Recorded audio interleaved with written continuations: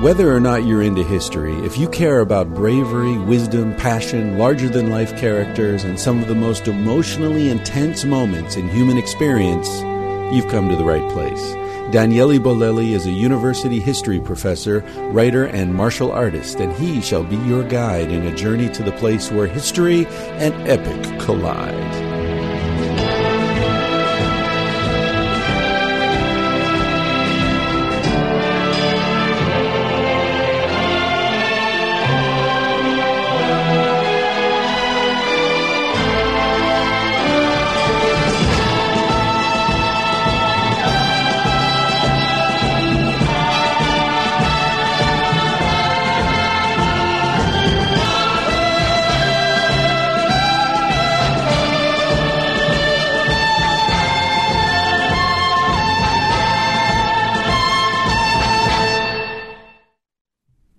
If you have a problem with me giving thanks to some sponsors ahead of a show, feel free to use the fast forward button because there are quite a few folks I want to thank today. Let's start out with Blue Apron. This episode is brought to you by blueapron.com. Blue Apron is the #1 fresh ingredient and recipe delivery service in the country. They deliver high quality ingredients and recipes right to your door for affordable prices. So check them out and find out for yourself if you could benefit from their services. That's, one easy way to support History on Fire is to take them up on their offer to try 3 free meals with free shipping by going to blueapron.com/onfire. Lately, I've been consuming Blue Apron meals like there's no tomorrow. I still have to run into a single recipe I didn't enjoy like crazy. So I'm not pushing products that I don't actually try myself and enjoy. But don't take my word for it. Check them out for yourself. You get 3 free meals by going to blueapron.com/onfire, and you can find out if they work for you or not. Thank you also to Geek Nation Tours, which is a vacation company which creates tours focusing on geek culture, including conventions, movie locations, and historical battlefields. This time, in October, they will be time-traveling to feudal Japan and the battlefields of Sekigahara. Join them as they watch kendo, kyudo, iaido, and sword-making demonstrations at the Seki Cutlery Festival. They'll visit the most famous Japanese medieval castles, hike through spectacular natural landscapes, and of course visit the Sekigahara Reenactment Festival, where you will see samurai walking the streets in full armor and battling in commemoration of that battle from the 1600s. I'll put the link in the episode notes to their websites, which is geeknationtours.com, but in case you don't have a pen handy, I'll have it ready in the episode notes at historyonfirepodcast.com.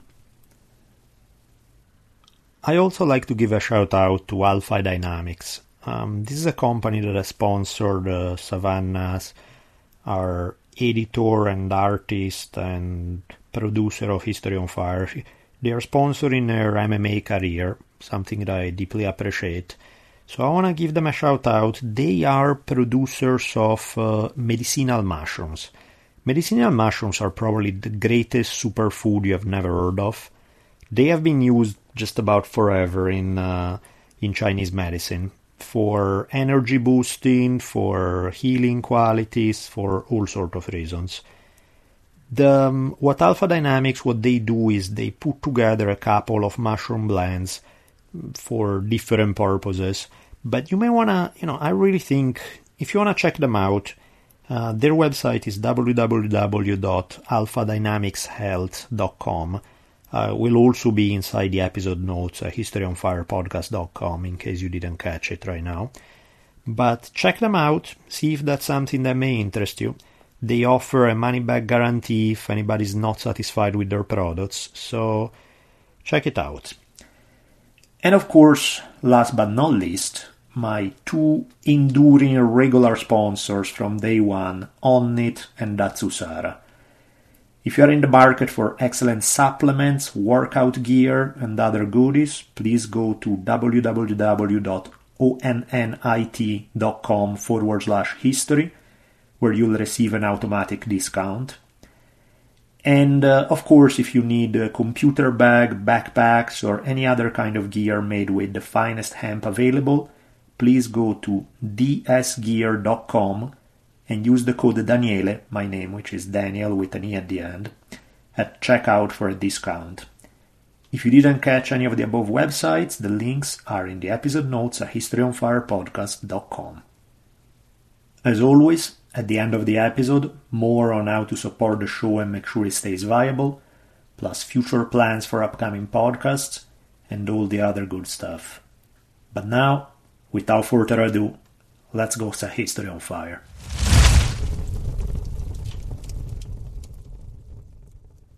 Before we get going, a couple of important announcements.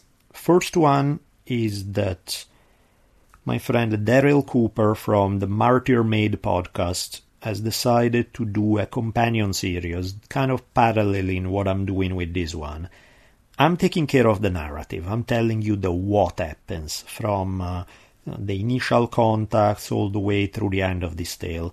What Daryl does instead is produce a series of episodes that will explore more the mythology, religion, psychology of some of these events.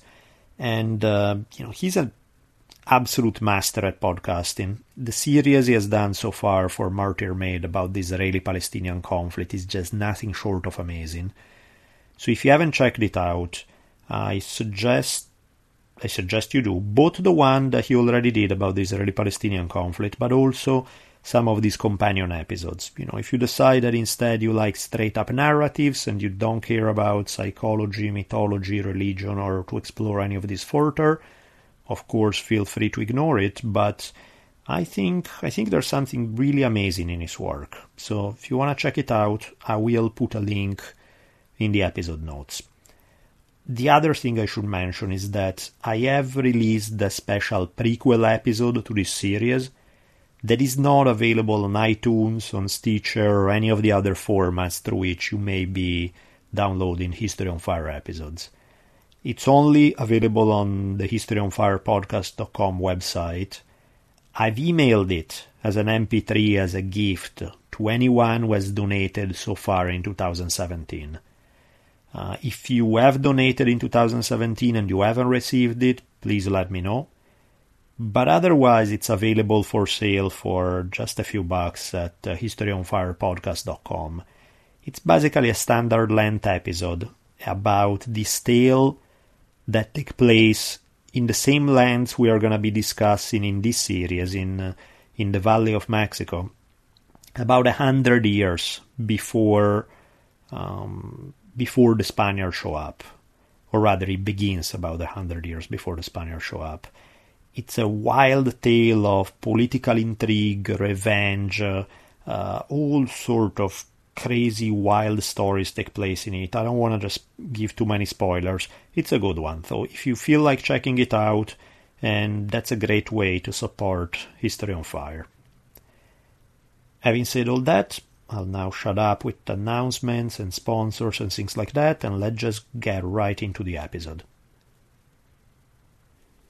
This is part 2 of a 4-part series on the conquest of Mexico and the clash between the Spaniards and the Mexica Empire in the 1500s. Since this is a part 2, there obviously is a part 1, which we started the story with. There's also a prequel that's only available at historyonfirepodcast.com if you're interested, but I would definitely recommend at least starting with part 1. When we left off last time, it was 1519, and the Spanish expedition under the leadership of Hernán Cortés had arrived on the southern coast of modern-day Mexico and made contact with local Maya people.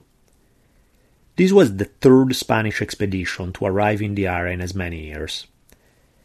The first two had found out that Maya arrows were too sharp for their taste, and after finding themselves on the receiving end of too many of them, they decided to turn back. Even though both expeditions had turned out to be failures, basically there's no other way of saying it, news of large civilizations in this part of the country had whetted the Spanish appetite for conquest. So Cortés was now the third Spaniard to lead an expedition, hoping to return covered in gold. In order to get to this point, he had to play fast and loose with the law, because the governor of Cuba, who had initially authorized the expedition, had quickly changed his mind. Back in Cuba, one of Cortés' men had promptly murdered the governor's messenger, who was about to give the job to head the third expedition to someone else. And Cortés had departed in a hurry in order to avoid having his commission revoked. This meant that the legal status of this expedition was at least questionable. Cortés didn't really care much. The way he saw it, he would either be successful and be forgiven for breaking the law because he would bring back enough gold to buy himself a pardon from the king, or he would die trying. So he could worry about the law later. It really didn't matter to him now. By the time he had arrived on the coast of Mexico, Lady Luck had already blessed him. He had run into a Spaniard named Jerónimo de Aguilar, who had shipwrecked among the Maya 8 years earlier. He had run into a Spaniard named Jerónimo de Aguilar, who had shipwrecked among the Maya 8 years earlier. Why is this important? Because in those 8 years Aguilar had learned to speak the Maya language, so he could translate, provide information, and be extremely useful when trying to negotiate with local nations. Aguilar had been ecstatic to be reunited with the Spaniards. There was, however, another Spaniard who had survived the 1511 shipwreck, a certain Gonzalo Guerrero, who had reacted a little differently from Aguilar. Rather than being overjoyed at being rescued, he had shown up covered in tribal tattoos, married to a Maya woman, and with the 3 kids they had had together, basically saying thanks but no thanks to Aguilar's offer to join Cortés. Aguilar told Cortés that Guerrero was a sailor and that the local Maya very much respected his bravery. Much more damaging to Guerrero, Aguilar also said that Guerrero was the one who had suggested to attack the expedition of Francisco Hernández de Córdoba in the previous years, and that he had fought on the Maya side leading troops. To which Cortés had replied, "I wish I could get my hands on him, for it will never do to leave him here."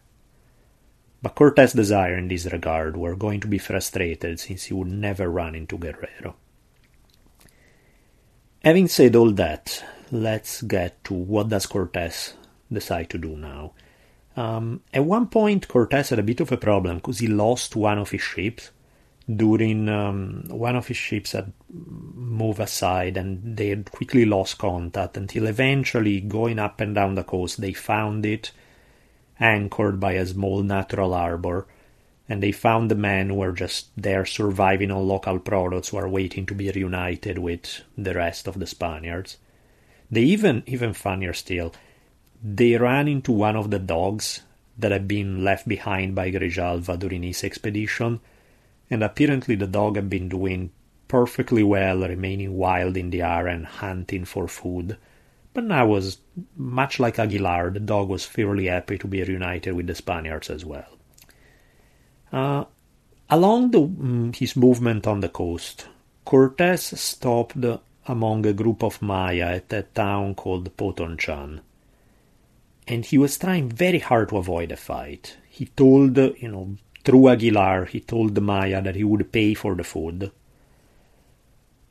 But the Maya were less than sold on Spanish promises. They were afraid that the Spaniards were going to attack. So they began evacuating women and kids during the night. Realizing that this probably meant a fight, the Spaniards brought more men from the ships onto the land. In the morning, the Maya gave them a little food, and even gave them a little gold. But with that, they told them, okay, we have done everything we can for you, now it's time for you to leave. Cortés did not see it that way. He's like, yeah, thanks for the food and gold, but I want more food and more gold, thank you. The Maya flat out told them, no, we don't want to trade. If you keep insisting, we're gonna fight, and we have no more gold. This is not something that we have much of in this area. We just gave it to you to be nice, but let's be done. If you don't leave, we're gonna kill you. Cortés complained about not being handed out more food, and said, look, just give us some more food and I will trade you with some good advice. And the Maya laughed at him. They're like, we don't need good advice, thank you, we just go already. So at this point, Cortés read a statement demanding that the local population accept the supremacy of the King of Spain, and basically putting themselves as in the position of subjects of the King of Spain. Now, as a general rule, things rarely go well. When you're a guest, you ask to be fed and given gold. You refuse to leave when asked, and then proceed to read a statement saying that your hosts now have to accept being subject to a guy they never heard of from across the ocean. So, surprise, surprise, the Maya decide to attack. The Spaniards use their cannons to scare the Maya, since the Maya clearly had never faced anything like it. And while the Maya are a little intimidated by this, they will decide to battle it out anyway.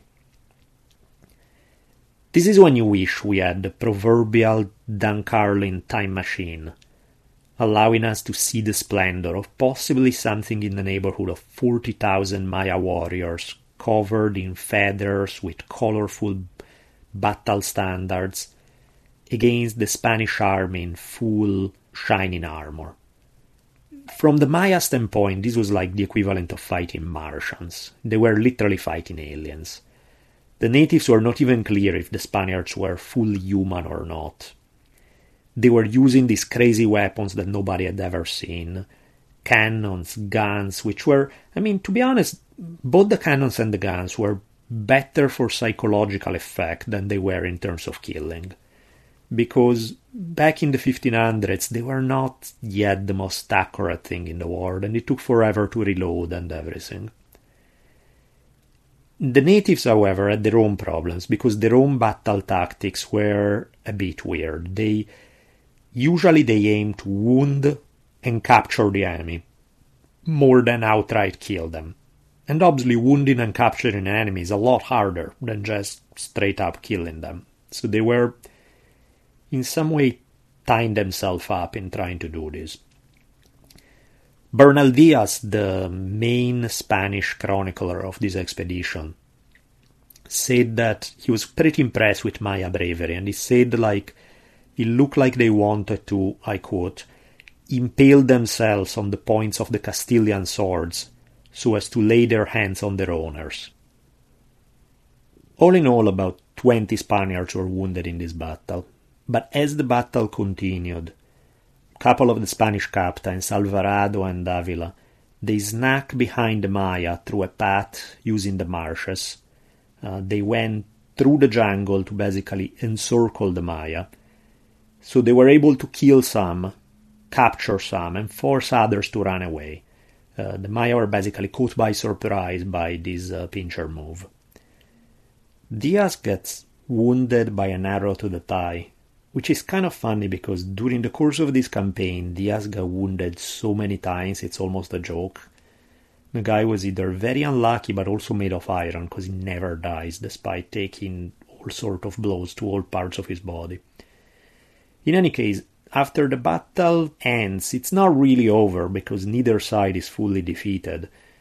But the Spaniards take over the deserted town since the Maya had fled to the fields, and they sleep in the temple square.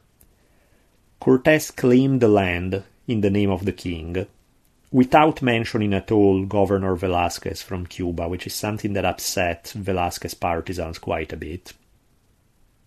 During that night, there was a little bit of drama involving Melchior. Melchior, if you recall, was one of the Mayas who had been kidnapped by the Spaniards during a previous expedition, and they had been hoping to turn him into an interpreter by teaching him Spanish and everything. But so they brought him back, Cortés brought him back with him, but Melchior used these occasions to make his escape. So off he went running. Luckily for the Spaniards, it was not as bad as it would have been in a different context, because now they had Aguilar, who could translate for them. So Cortés then approached the remaining Maya, and through Aguilar he asked why did they attack when he and the other Spaniards had been relatively friendly. and because, there was another attack the following day. And they tell him that Melchior had told them to attack day and night, since the Spaniards were few in numbers, and the Spaniards could be killed like any other man. So, in an effort to patch things up, Cortés had sent some prisoners he had captured with a peace offer. But the Maya though responded by, they say they would give some food and there would be a peace, but then they send no food. So, what are the Spaniards do? No, they start going into the Maya fields looking for food that they can harvest. There was in particular a man named Francisco Lugo who went with some soldiers to explore the country, but they were attacked. So they start retreating in good order. But, there's yet another small-scale battle in this case. Pedro de Alvarado went out with a different group, and they heard the noises of the Maya fighting with Lugo, so he came from behind, surprised the Maya warriors, and helped Lugo out. All in all, only 2 Spaniards died during this quick fight. A few more will die of their wounds later, but they managed to kill considerably more natives, probably about 15 or so, and capture a few. Cortés himself, in all these engagements, managed to distinguish himself as a great swordman. Everybody, even his enemies, acknowledged that the guy could handle a blade rather well. The next day, more battles, yet again. So another, this time a full-scale battle take place between Spaniards and Maya. In the words of Bernal Diaz, they rushed on us like mad dogs and completely surrounded us, discharging such a rain of arrows, darts, and stones upon us that more than 70 of our men were wounded at the first attack. And then Diaz goes on. Once they came to feel the edge of our swords, they gradually fell back, but only to shoot at us from greater safety. The Spaniards here were obviously at a monstrous numerical disadvantage, so they had to use every trick up their sleeves to even the odds. Sharp steel swords were great, no doubt. Armor, even better, to avoid getting killed too easily by Maya arrows. Cannons and guns, not bad either, but the major factor on their side in this battle were horses. Horses were animals that the Maya had never seen. There used to be horses in the Americas well over 10,000 years earlier. They had gone extinct, and then, they basically had never been domesticated. They had gone extinct, and so this was the first time that the Maya people would ever see a horse. This, incidentally, is also the first time in the history of humanity that we have a battle with horses in the Americas. That had not taken place yet. Cortés, during the course of this battle, Cortés and the few riders came up from behind the natives, surprising them. By now the Maya were used to the guns, but they were really freaked out by the horses. They had no idea what to make of them. Some of them, as Bernal Diaz states, the Indians thought that at the time that the horse and the rider were one creature, for they had never seen a horse before. Later, once they figure out that this is not a centaur they are dealing with, it's not the rider and the horse are two different beings, they still think that the Spaniards are riding some kind of giant deer in battle. Sort of like if you've seen the Hobbit trilogy, even the Elf King, how he rides that giant kind of, something like that. So, freaked out, like they couldn't get any more freaked out, the Maya decided to flee. They had wounded a lot of Spaniards, but they had also left a lot of dead on the field. Cortés say they probably killed about 220 Maya in this engagement. Most by swords, some via cannon, muskets and crossbows. Now that they catch a break, one of the things that Bernal Diaz will report over and over that really gross me out is the fact that after battles where they have everybody's wounded and they have to clean up the wounds, Diaz said that they have to, I quote, seal the wounds with fat from the corpse of an Indian that we had cut up for this purpose. That's a lovely image right there. Basically what he's saying is that they would cut out the fat from the body of a Maya person, and then set the fat on fire and use it to cauterize their wounds. Really weird stuff. But, I guess it's better than having an infected open wound in the jungle. So, yes, I can see how that would be more appealing. Besides the earthly advantages mentioned so far, the Spaniards also believed they had some supernatural help. During the battle, one soldier had a vision of St. James and St. Peter riding with them. And Diaz himself, he said that he couldn't see the saints, but rather than doubting that the saints were actually riding in battle with them, Diaz started wondering, and maybe I wasn't able to see them because I'm an unworthy sinner, but the other soldiers who are better humans than I am, they were blessed with this vision. Diaz goes on to write, I say that all our deeds and victories were the work of our Lord Jesus Christ, and that in this battle there were so many Indians to every one of us that the dust they made would have blinded us, had not God, of his unfailing mercy, come to our aid. So the Spaniards are big believers that God is on their side throughout this whole thing. How was Cortés able to succeed here with the same Maya people with whom Cordoba had struggled so badly and failed? Well, for one, Cortés was better armed. He had more men, more crossbows, more muskets, more cannons. And another thing I haven't mentioned yet, he had a lot of dogs. Dogs? What do we use dogs for in this war? Well, the Spaniards at this time had dogs that were trained for war. They would cover them in armor, and there's even a whole book dedicated to this particular topic, to the use the Spaniards made of their war dogs. It's called Dogs of the Conquest. And, this was another psychological impact on the natives, because the natives in Mexico, they did have domesticated dogs, but their dogs were tiny. They were more like chihuahuas than anything else. They were... Here instead, they were faced with some giant mastiffs covered in armor and trained to fight, hunt, and consume human flesh. Clearly there's something unsettling about fighting against an enemy that's trying to eat you. And the natives even often thought these were a strange kind of jaguar that the Spaniards had been able to domesticate and make them fight on their side. If all you had ever seen were chihuahuas, and you are faced with these enormous, angry war machines on 4 legs, you would think these were monsters straight out of your worst nightmares. And the Spaniards milked the psychological and practical impact of their war dogs for all they could. During this latest round of battle, the Spaniards had been able to capture some Maya captains. And they kind of lectured them. They told them, hey, the battle was your fault, but we're still gonna try to... We can still have peace, we can still have some friendship.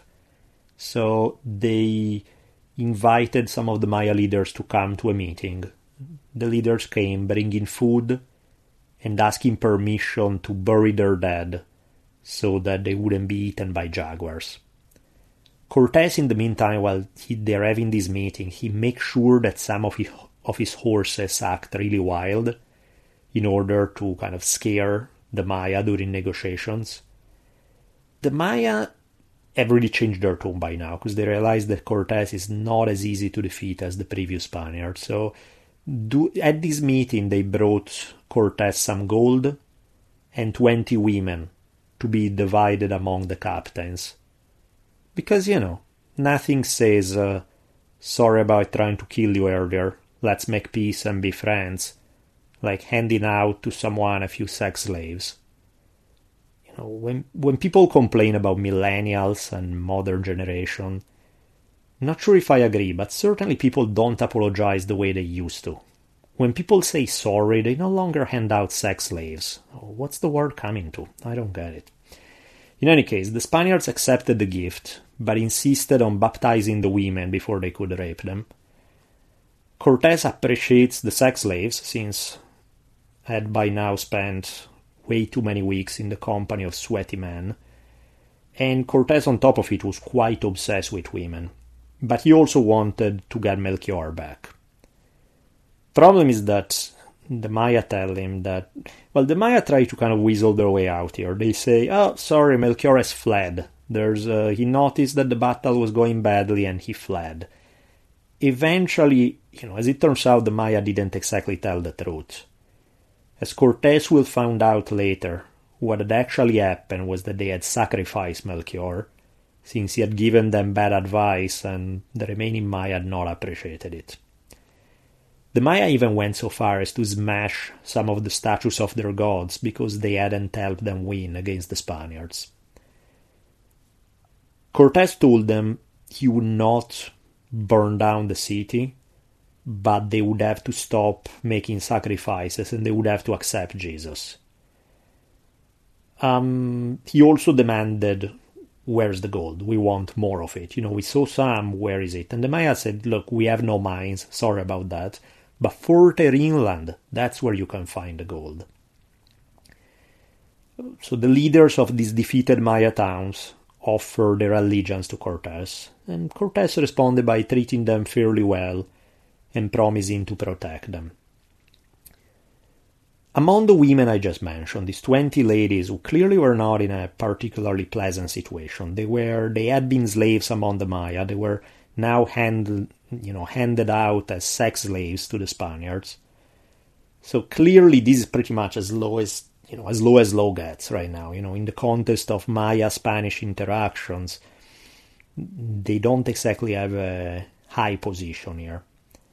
But among the women was a lady who is going to become famous in Mexican history as La Malinche, and she's an extremely important character in our story.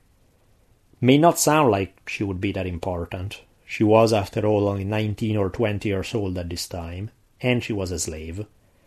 So it really doesn't get much lower than that in the social hierarchy. But she would end up being a key to the entire conquest. If you think I'm exaggerating, check out Bernal Diaz about her. He says, after our Lord God, it was she who caused New Spain, which is how the Spaniards would refer to Mexico. After our Lord God, it was she who caused New Spain to be won. So when a Catholic Spaniard puts you second only to God, that means quite something. She's probably one of the most important women in history, and yet very little is known about her.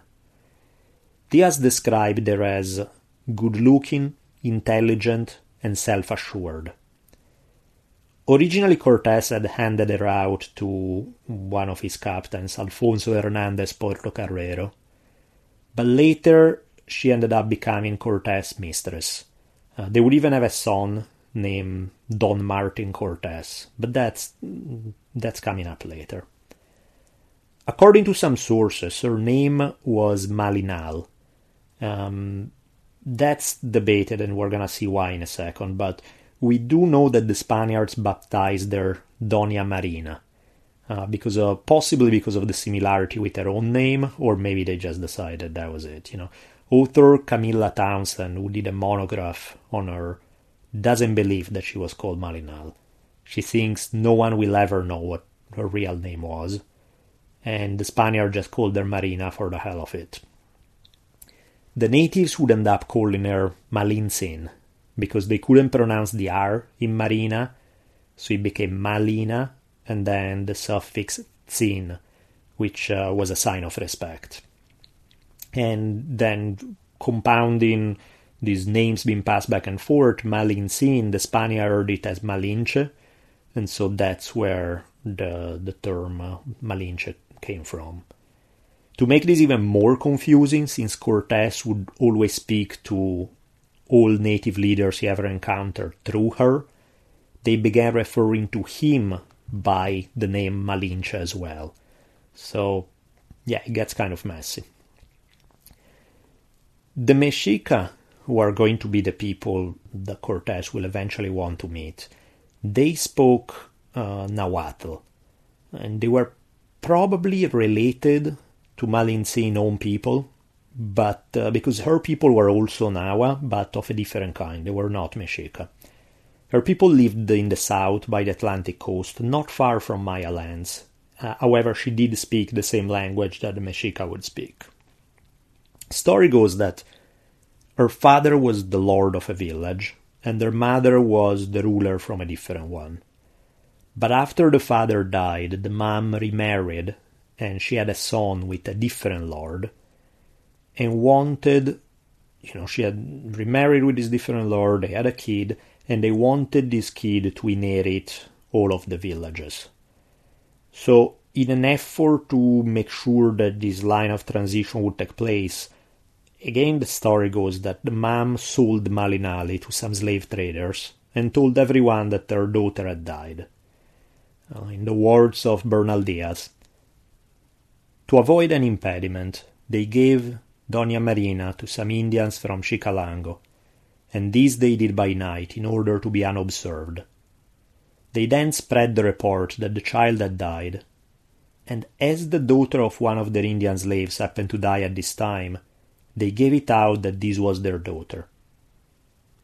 So in Diaz's accounts, the traders then sold Malintzin to some Maya merchants, who in turn sold her to the Maya lords of Potonchan, who had just been defeated by Cortés. Again, author Camilla Townsend saying that Diaz's story makes no sense, since a female child would have not stood in the way of a new child inheritance. She thinks that no one can really tell how she ended up being a slave, but she basically discounts Diaz's story as something made up. Maybe it is, maybe it isn't, hard to tell. What we do know is that Malintzin spoke Maya and Nahuatl, and demonstrating incredible intelligence, she learned Spanish very quickly, so that at this point Aguilar was really no longer needed. She became the source for all communications, who had tremendous influence. Again, Diaz says, I've made a point of telling this story, because without Doña Marina, we could not have understood the language of New Spain and Mexico. Several years later, in 1523, Marina married a certain Juan Jaramillo and went to preach Christianity to the leaders around where original hometown had been. And again, this is a story that Diaz tells, and who knows how much of this is true or not, but he tells that her mother and the half-brother were afraid that she would have them killed. Her stepfather was already dead, but clearly the mom who had sold her into slavery, now she had to deal with her daughter, who was this super powerful woman by then, and she was afraid of how she reacted. But supposedly she forgave them, saying that they didn't know what they were doing at the time, and all was done. Diaz compared this story to the biblical tale of Joseph in Egypt, and she said, so the question is, I guess the question I have about Malintzin is that why was she so enthusiastic about helping the Spaniards at every step of the way? There's kind of a tradition in Mexico of seeing her as treasonous, as somebody who betrayed their own people. There's kind of a whole new scholarship that argue that's really the wrong way of looking at it. Now, we'll never really know what her motivations were. She didn't write a single line there. We don't have any of her words preserved, so we have no idea what her motivations were. The best we can do is speculate. Some people see it as a revenge for having been enslaved. So not so much, so she clearly didn't have much loyalty to any native society that had put her in slavery, and she saw the Spaniards as the best chance to improve her lot in life. Others argue that she wanted to take the Mexica down, that she had some kind of grievance with the Mexica Empire. There are many, many theories, but of course you can't get inside her head, so her motivations are destined to remain a mystery. With considerable relief for the Maya, the expedition then moved on to the land of the Totonacs. There they were, this other native nation along the coast, received the Spaniards well, gave Cortés food, copper, and silver. They set up dances with the Spaniards, they had, a fairly good time. But the pleasantries were interrupted by a rather momentous event. The arrival of one of the Mexica Emperor Moctezuma's ambassadors. A guy named, depending on which sources, is either named Teodile, Tendile, something like that, and I'm probably mispronouncing him anyway. This was the first meeting that the Spaniards were having with the Mexica. By now Cortés had understood that the Mexica were the dominant power in the country, and that everyone was scared of them. The ambassador told Cortés that Moctezuma had heard of their arrival and he had heard about the battle at Potonchan. So the Spaniards had managed to attract the attention of the top dogs in the country. So Cortés was very careful about how he was going to play his hand. The Mexica, for their part, could not have played their hand any worse. In a really misguided moment, they handed out to Cortés jewels and gold, which was a really bad idea. Cortés gave back a bunch of colored beads, and he asked them he said he wanted to see Moctezuma. The ambassador responded saying, "You have only just arrived, and already you asked to speak with our prince. In other words, you're impressive, but not that impressive. Relax here a little bit." He told the Spaniards to enjoy their gifts, and they would talk more later.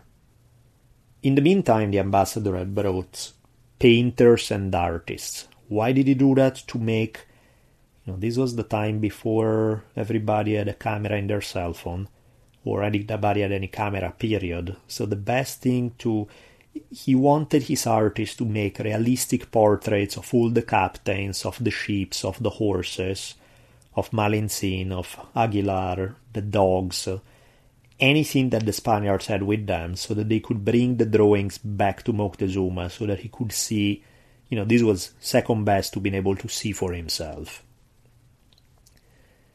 The Mexica ambassador told his men to build huts for all the Spaniards, and he left behind 2,000 servants who would work for them and help take care of them. Which on one hand is very generous a gift. On the other hand, obviously among the 2,000 quote-unquote servants, many of them were spies who were to keep an eye on what the Spaniards were doing. The Spaniards, for their part, put on a mock show of combat with Alvarado leading horses galloping on the beach. They also shot cannons, and all the Mexica dove to the ground in fear. So, the Spaniards were putting on their own little theater act to trying to intimidate the Mexica with their power. The ambassador asked Cortés if he could have one of the Spanish metal helmets so that he could bring it back to Moctezuma. Never want to miss a chance, and you almost have to smile at this, never want to miss a chance. Cortés told that, he said, "Sure, you can have the helmet, but, me and my men, we have a sickness that can only be cured with gold. So to make sure that our heart is good, please bring the helmet back full of gold dust." And the ambassador said, "Oh, no problem, we Mexica have plenty of gold." Ay, talk about a bad move. That's like bleeding in front of a shark. The Mexica idea was that they would give them a bunch of gold in hope that by giving them what they wanted, the Spaniards would then leave. They did not realize that in doing so they would only stimulate their appetite. In the meantime, back in the Mexica capital of Tenochtitlan, which was in the central part of the Valley of Mexico, all the events we have been talking about so far were taking place along the southern coast of Mexico. Emperor Moctezuma received the messengers who had been sent in a hurry by his ambassador. As part of the ritual, the messengers, before giving the news to Moctezuma, were sprinkled with sacrificial blood from 2 victims who had just been slaughtered for this purpose. They told Moctezuma that the Spaniards covered their bodies with clothes, they had white skin, they had beards, their clothing often was made of iron, that they could shoot this strange ball that could make trees fall. They were referring to a cannonball. And Moctezuma was scared by all of this, was extra scared by the story of them riding giant deer into battle. And some of the sources say that his soul was sickened, his heart anguished. He basically became super depressed upon hearing this account. He kept wandering around the palace saying, "What will happen to us?" and crying. If these accounts are true, and there are definitely some historians who question them, but if it's very possible they are true, this is clearly not what good leadership looked like. You know Franklin Delano Roosevelt's famous inaugural speech, when he said, "So, first of all, let me assert my firm belief that the only thing we have to fear is fear itself. Nameless, unreasoning, unjustified terror which paralyzes needed efforts to convert retreat into advance." Remember that speech? Well, Moctezuma's response was basically the exact opposite of this. His fear was passed on to the rest of the people, who in turn got scared. They're like, if the top dog, if Moctezuma is scared, maybe there's good reason to be scared. They didn't really know what to make of the Spaniards. Some people believed that they were conquerors intent on pillaging. The Maya and the Mexica messengers seem to feel this way. Maybe Guerrero told him this. That's highly possible. The Totonacs started spreading rumors that the Spaniards were immortals or were there some kind of gods. There was also the possibility they were old gods returning. There's a whole tale that some people buy about the belief that some Mexica had that Cortés and the Spaniards were the return of their god Quetzalcoatl. The story of Quetzalcoatl is very interesting, but before I get started, let me warn you that there's a very high chance all I'm about to say may have been made up after the conquest and not been an original Mexica belief at all. I'll explain in a few minutes, but for now let's just mention some aspects of the Quetzalcoatl story. The tale is that he created humans by going into the underworld to find the bones of humans from a previous world, dropping some blood on them, so that the bones started growing flesh and became human beings. So his story is kind of part Prometheus, bringing science and art to humanity, and part Jesus, with this idea that he would return one day. Quetzalcoatl had his share of enemies. Enemies who were more than thrilled to trick him thanks to a fermented drink. Personally, I'm a happy drunk who wants to hug everyone. If I drink a little, I get in this mood where I just feel happy and I feel very, last thing I want to do is get mad or angry or any of that. Quetzalcoatl, not so much. The story goes that he was tricked by another god, Tezcatlipoca, into getting drunk, having sex with a celibate priestess. In some alternate version of the story, the celibate priestess is actually Quetzalcoatl's sister, and generally being obnoxious.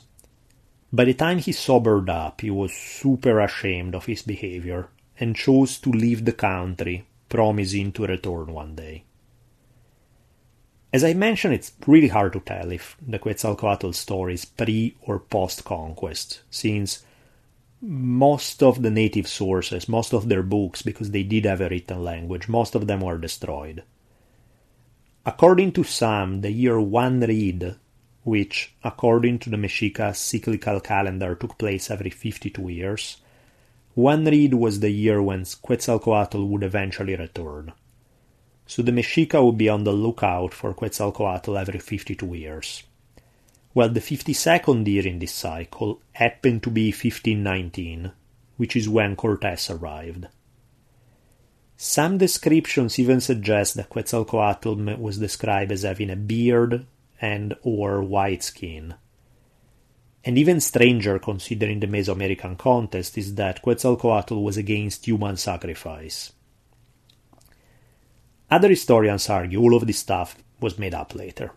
For example, they point to the fact that there isn't a single pre-conquest source indicating that Quetzalcoatl had any problem with sacrifices. The people who support the Quetzalcoatl theory believe that Moctezuma was more inclined to believe this tale, while others in his families were not so convinced, and they believed that the Spaniards were just human enemies. Again, one of the ideas is that Moctezuma felt that there was nothing he could do to oppose these strangers who may be gods, and that they would eventually conquer the empire. Again, we don't know if this is true.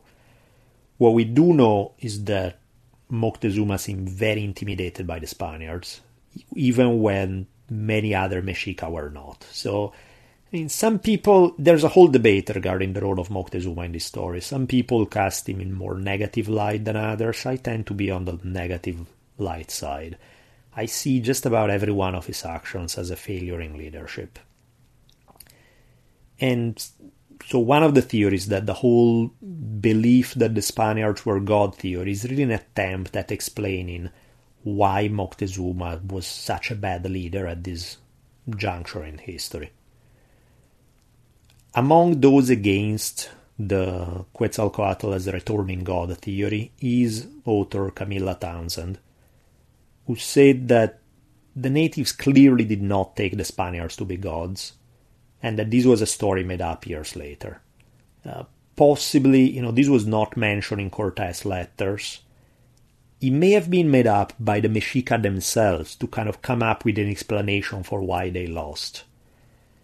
Some people think that maybe there was a mixing of history, like the story of some Nahua hero who was very important in the culture but had left and they were expecting him to come back. Some people think there's a mix of mythology.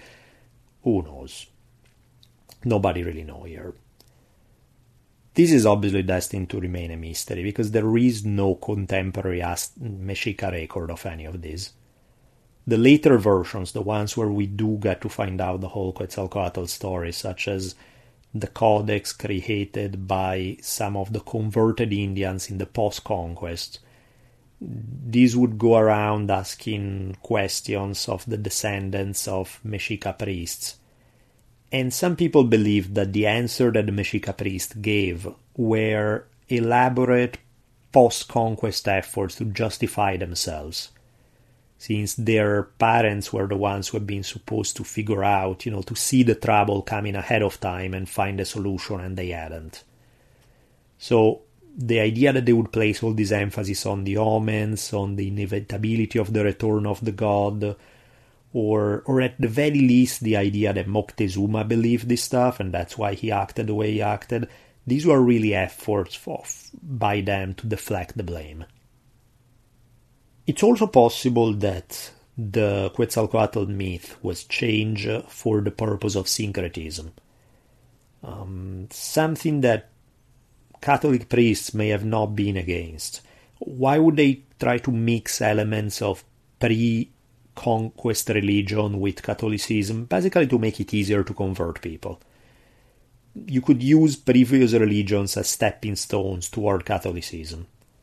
For example, creating a precedent of a native god against human sacrifices would help win the natives away from their traditional religious practices by saying, look, we're not telling you to change, we're telling you to focus on this side of your heritage, which may have never existed and may have just made it up.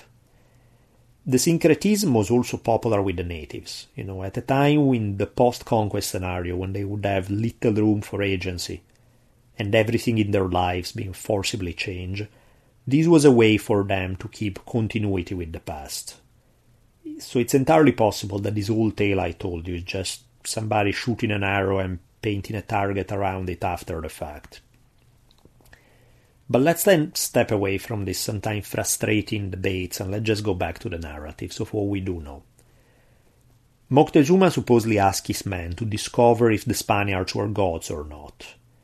He told this ambassador, who in the meantime had come back to Tenochtitlan, to head back to speak with the Spaniards again. And this is the part that I like the most. He tells him that if the Spaniards by any chance want to eat him, he should let them. And, don't worry, I'll take care of your family if you end up eaten by the Spaniards, but if that's what they ask of you, by all means, offer up your body. There are 10,000 thoughts floating in my head about this, but for once I choose to shut up. I'm not even going to add my own interpretation or thoughts on this. I'll just let you make what you will of this story without my influence.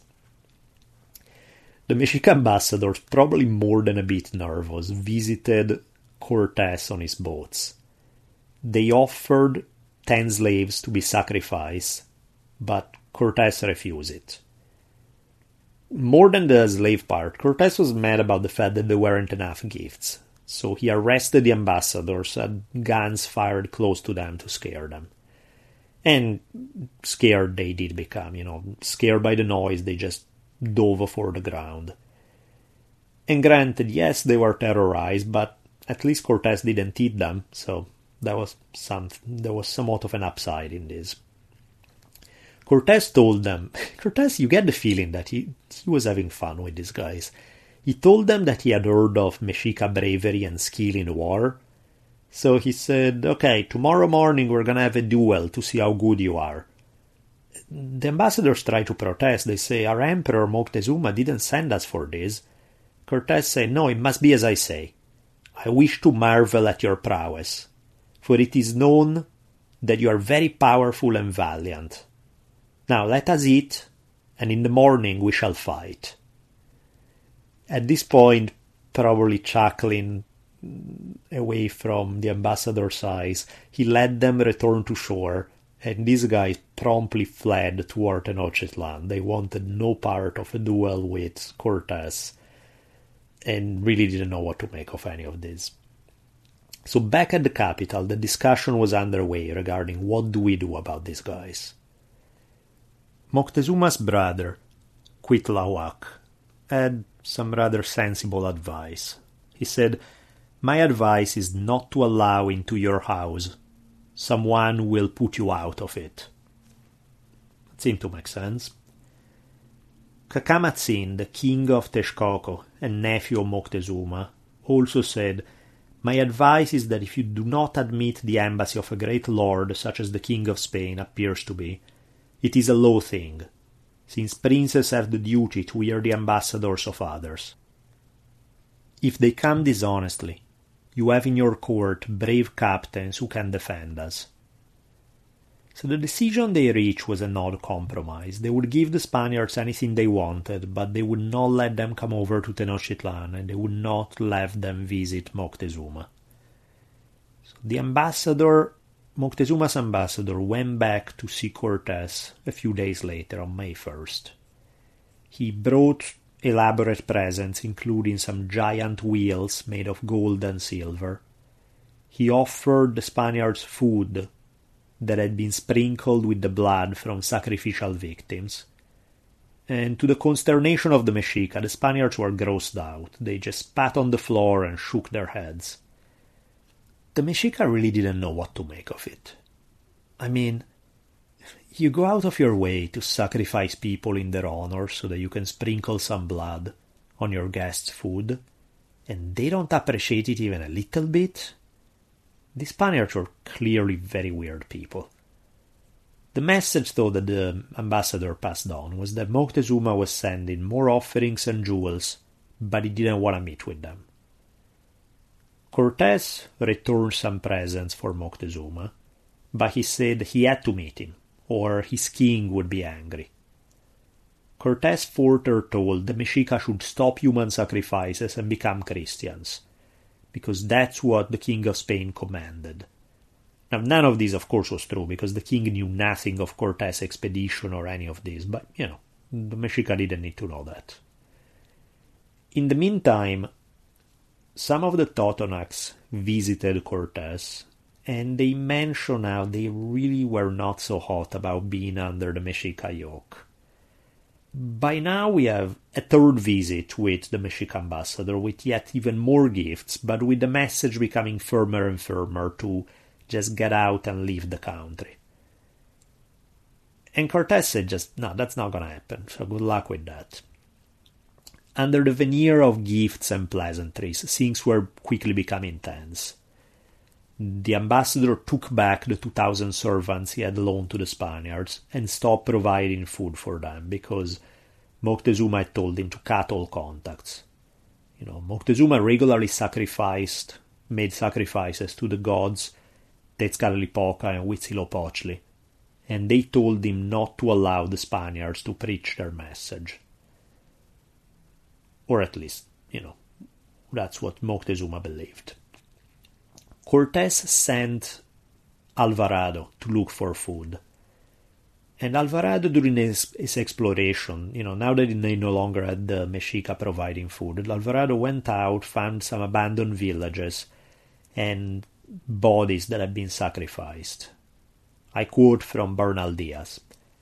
He saw in the temples the bodies of men and boys who had been sacrificed. The walls and altars all splashed with blood, and the victims' hearts laid out before the idols. He also found the stones on which the sacrifices had been made, and the flint with which their breasts had been opened to tear out their hearts. They saw also bodies with no arms and no legs, that some local natives told them that the arms and legs had been eaten. And Diaz goes on to say, I will say no more about these sacrifices, since we found them in every town we came to. So now that we close this gross parenthesis, let's go back to Cortés' talks with some other natives, the Totonacs, which, if you recall just a minute ago, they were kind of complaining about being under the Mexica yoke. In Diaz's words, as this conversation went on, Cortés learned that Moctezuma had opponents and enemies, which greatly delighted him.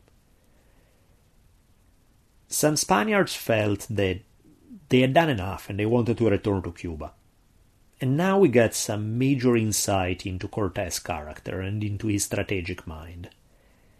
He promptly pretended that he could create a settlement, but he said, I agree, yeah, we should go back to Cuba. Maybe we should create a settlement here for future exploration, but yes, I'm with you, we should go back to Cuba. Now, why would he do this? Because now what you have is that those who wanted to actually stay and continue the expedition, people like Alvarado, Avila, and a few others, would protest. And Cortés would have a chance to pretend to be conflicted. When Vasquez's men, the ones who wanted to go back to Cuba, started protesting, and Cortés then sided with them, he basically forced these own guys, Alvarado, Avila, and so on, to raise up a big stench about it so that Cortés could act like he was being forced into this. In Diaz's words, Cortés gave in, although he pretended to need much begging. It was a case of, press me harder, as the saying goes, but I'm very willing. This kind of reminds me of a story. It's pretty funny. I had the pleasure of having breakfast with Ben Harper. If you guys are by any chance not familiar, Ben Harper is an amazing musician. He's a god of music. And in this one occasion, Ben Harper was telling me about a tour in which he went with some other musician who, it's probably a wise idea if I don't mention the name of this other musician, because I don't know if that's cool to tell the story or not in public, but we'll keep it anonymous. But Ben Harper was saying that this other musician was an absolute rock god, right? He's one of the most famous and celebrated musicians of all time. They were touring together, and in one occasion, at this one venue, they gave Ben Harper the big, giant room, and they gave the other guy a much smaller one. And so the second he saw that this was happening, Ben said, no, come on, you take the big room, there's no way, you are the top star, you take it, and I'll go in the smaller one.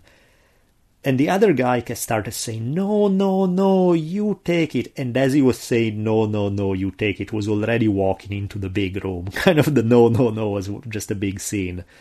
Cortés sort of reminds me of this here. He's pretending to needing to be convinced by his partisans to continue the expedition. He was just putting on a show for Vasquez's men. Did I say Vasquez man? I meant Velázquez, of course. Velázquez was the governor of Cuba. I may have said Vasquez also a minute ago or so.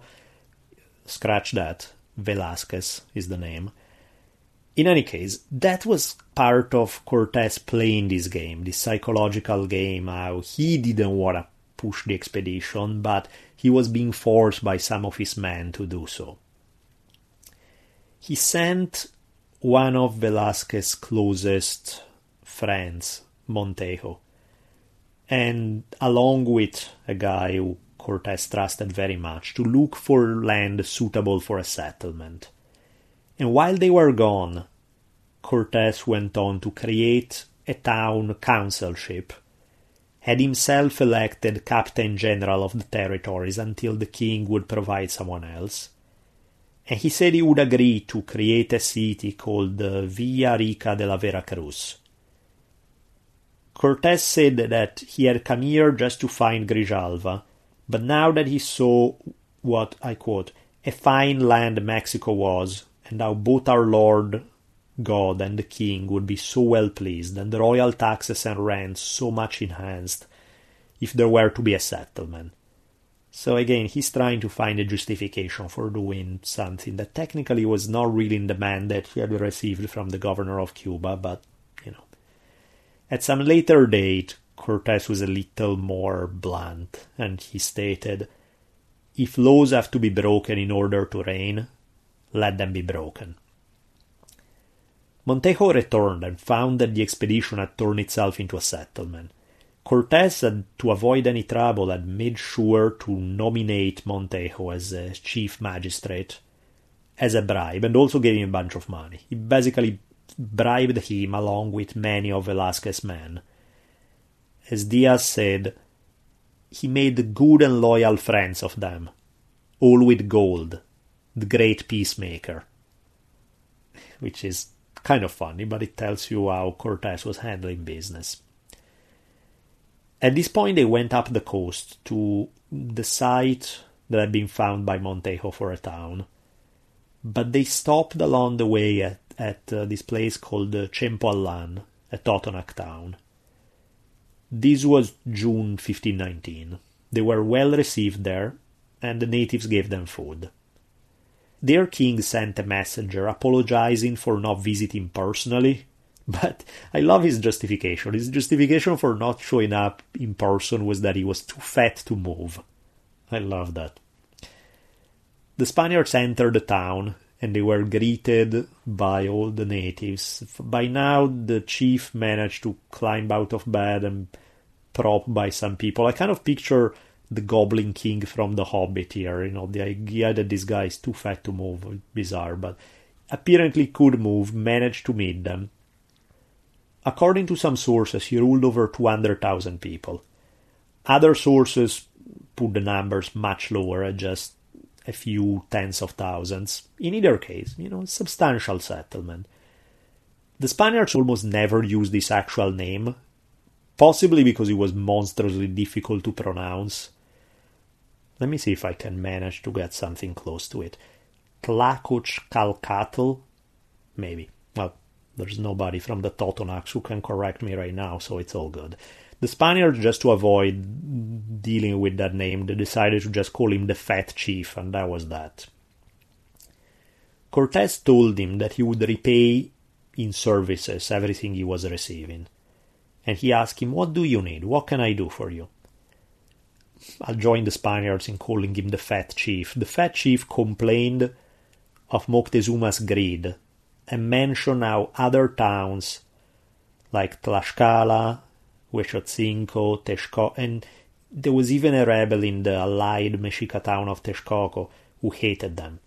That lots of people resented the Mexica rule. And he even suggested that Cortés would lead all of these disaffected native nations against the Mexica. This was the first time that Cortés began to think that he could do more than just settle a town and get some golds, but perhaps he could take on the empire. So the Fat Chief played a crucial role in this story. But just when they seemed to be getting along famously, Cortés released the 5 slaves who were destined for sacrifice in town. And the Fat Chief did not take it well. He told him, "You will ruin me. and all this kingdom if you rob me of those slaves. Our infuriated gods will send locusts to devour our harvests, hail to beat them down, drought to burn them, and torrential rain to swamp them if we offer no more sacrifices. Cortés considered what to do. He could have made a principled stance and kept the freed sacrificial victims, but doing so he may have antagonized his main friend in the country, because clearly the Fat Chief was beginning to, in Cortés' mind, he could play a very important role in the months to come. So what to do? In the case of picking your battles, Cortés considered the fate of the guys he just rescued and decided it was just not worth it. Sorry guys, but off to the sacrificial stone you go. So he returned the slaves to avoid angering his main friend in the land. The Fat Chief appreciated and gave him 400 people to carry all the baggage that the Spaniards were carrying with them.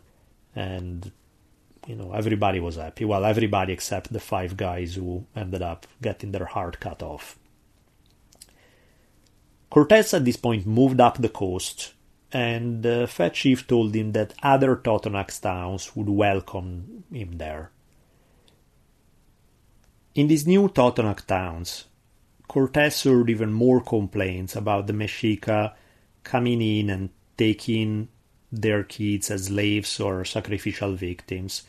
He was told that the Mexica would sometime show up in the village, grab people for slavery and sacrifice. Mexica tax collectors would sometime rape the wives and daughters of the Totonacs. And with perfect timing, as this story was being told, 5 Mexica representatives arrived at this town demanding tributes. The Totonacs started shaking in fear and began making preparations to receive them. The Mexica arrived and they didn't look at anyone. They seemed really arrogant and sure of themselves. The Mexica actually yelled at the Fat Chief and some of the other leaders for having entertained the Spaniards, since they were told not to do so by Montezuma.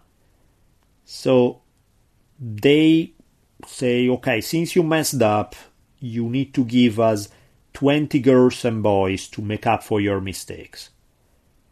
And Cortés now decides to take a gamble that demonstrates that for all his faults, and there are many faults in Cortés' personality, the man had nerves of steel.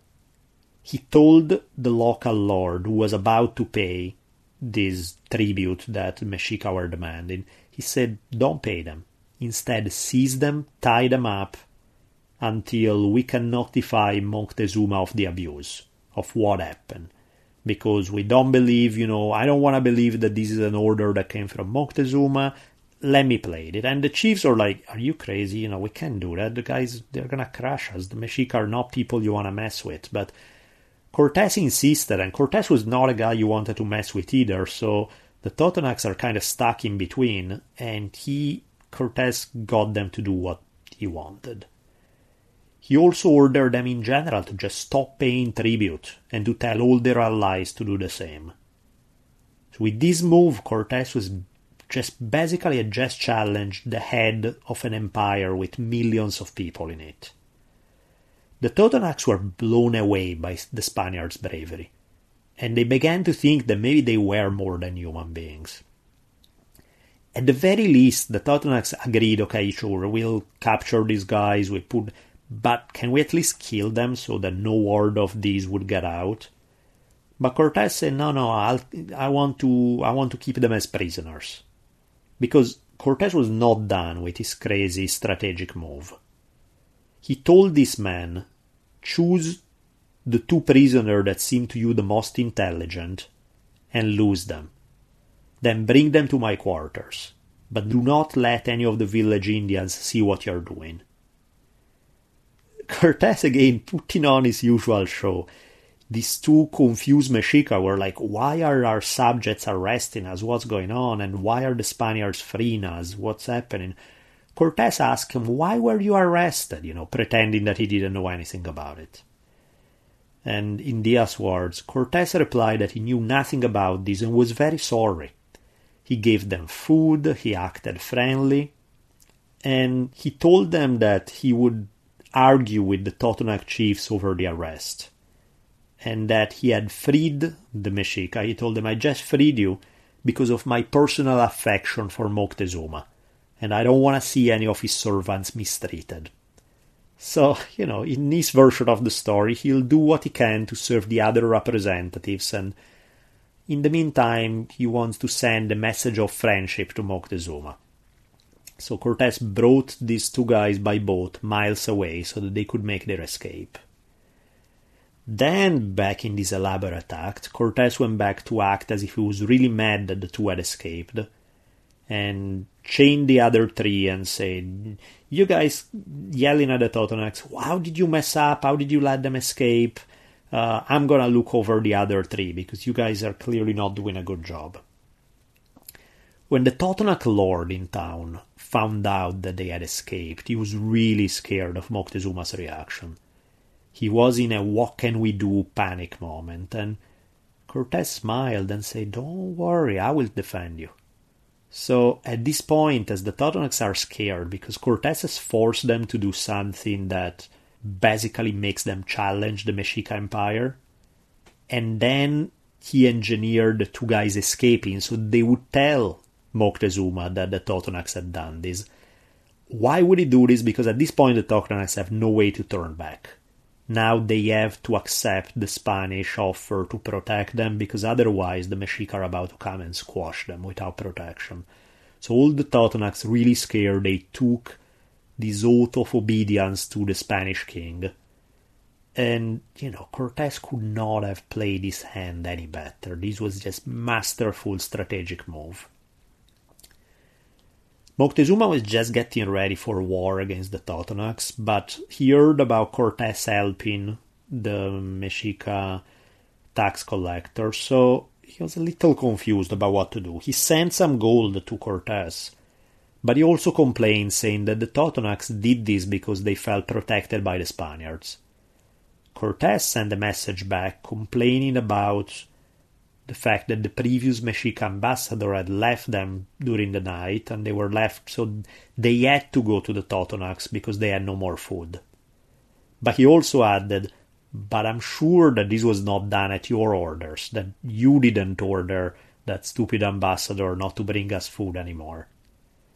You can tell that what Cortés' favorite game is. He loves playing good cop, bad cop. He always liked to put on this act to get what he wants. He also added that, problem is now the Totonacs had sworn allegiance to Spain, and clearly they can't serve two masters. But, I'll come to visit you, and we'll figure things out in person. Is this guy an evil genius or what? I mean, Cortés is just, say what you will, and there are a lot of bad stuff that one can say about the man. He was really brilliant in other ways. The Mexica ambassador now arrived at the place where Cortés was beginning to create his town. They brought gold to cure the Spaniards of their sickness that they had told in the past.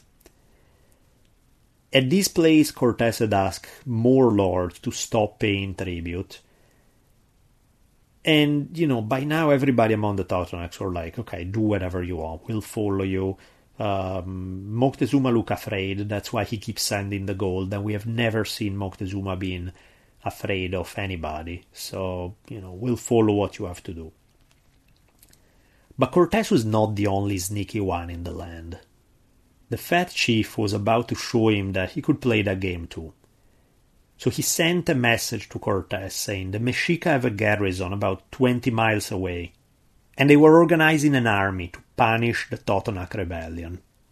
So Cortés has to think what to do about this. In the meantime, he's dealing with the fact that some of Velázquez's men still want to return to Cuba. Cortés first gave them permission, but then he had some of his partisans say that this was treason and that Velázquez's men should be executed. Cortés stepped in and said, okay, we're not going to execute them, these are fellow Spaniards, I would never do such a thing, but okay, you guys are right, we can't leave. So nobody goes back to Cuba. So again, this good cop, bad cops game. He clearly did not want to allow them to return to Cuba in the first place, but rather than saying so and making them angry, he told them yes, he had some of his other men act as if not only they shouldn't be allowed to return to Cuba, but we should execute them for treason, so that he could jump in and protect them, say, no, we shouldn't execute them, but yes, you're right, nobody should live. I love the way the guy played the game. So by now Cortés decided to follow through with the Totonac demand, and some 2,000 warriors among the Totonacs go with the Spaniards to confront what supposedly is this Mexica garrison. But by the time they enter this town and they attack it, the local population tell Cortés that the Mexica have left long ago, and there are no Mexica in town. And that the only reason why the inhabitants of the other Totonacs town have said that they were Mexica is because they are enemies, and they are trying to use the Spanish power to attack us. So clearly what the Totonacs had done was to trick the Spaniards and make them attack another rival tribe by pretending that they were Mexica vassals oppressing them, which in the most generous version is stretching the truth quite dramatically, and in any other version is just a flat-out lie. So it's pretty obvious that the Totonacs probably didn't believe that the Spaniards were gods. They were powerful, yes, they were brave, they had amazing technology, not really gods, because nobody tries to trick their own gods. Cortés was livid at having been beat at his own game, so he ordered the Totonacs to stop and return the items they had been looting. He told them that they all deserve execution for having lied just to rob their neighbors. And then he kind of forced them to make peace with the men from this town they had just attacked. To make the point also to his own men that he wasn't kidding, he saw a soldier who had stolen a couple of chickens from his new allies, from the inhabitants of this town that Cortés wanted to make peace with. So he had him executed for stealing food from allied people. He had him strung up, supposedly he was to be hanged, but typically, when during a hanging the person gets dropped so that their neck breaks before they choke. Instead, he just had him strung up without the drop so that he would slowly choke. And why did he do that? Well, at this point, Pedro Alvarado interceded and cut the rope, saying, come on, the man learned his lesson, we don't need to kill him. Given Cortés' tendency to play good cop, bad cop, it's likely that he and Alvarado said this all show up together as an example, making the point, we're not kidding, I can order the death of any of you if you don't obey to me. But then telling Alvarado, make sure you save this guy, we don't want to really kill him, we don't need to go that far. The Totonacs, perhaps realizing that they had really pulled the fast one and they just got caught doing it, decided to try to make a move to get back on Cortés' good graces. So they thought they had figured out the man, which is, as long as we hand him women, he'll be happy. So they gave him 8 daughters, in this case not sex slaves, but daughters of some of the main leaders in town in marriage, so that they would build an alliance with the Spaniards. Cortés said, Cortés never met a woman that he wasn't interested in, so he definitely appreciated, but say as usual, first we have to baptize them and they have to become Christians, and then we can talk about this. That sounds interesting. However, he was still mad, not only because of the trick that the Totonacs had just pulled on him, but also these were the parts where his strict Catholic heritage was coming in more so. He was pretty upset that in town there were young teenage boys who would dress up as girls and would be selling sex. That really rubbed him the wrong way. Also making him mad was the fact that day in and day out, on a fairly regular basis, the Totonacs were holding human sacrifices. And, the Totonacs said, look, our gods are good, but this is what they need. They need human blood, so can you please back off and let us do our thing? Cortés had clearly only postponed his religious clash with the Totonacs, but now the time had arrived. So at this point he ordered his men to destroy the statue of the gods in the town of the Fat Chief on Chempolan. The Totonacs didn't take it well. They were really mad, and they were getting ready to fight. So this alliance between Totonacs and Spaniards looked like it could fracture right now. Cortés gave orders to his soldiers that their first move should be to kill the Fat Chief if his warriors were to attack. The Fat Chief wisely told his warriors to stand down and that, he did not want to have a fight. I think what happened is that realizing that battle with the Spaniards was a bad idea, because being abandoned in the face of Moctezuma's wrath would be too bad, would be something that really was not a wise course of action. So they decide not to antagonize the Spaniard, and they say, look, do what you want.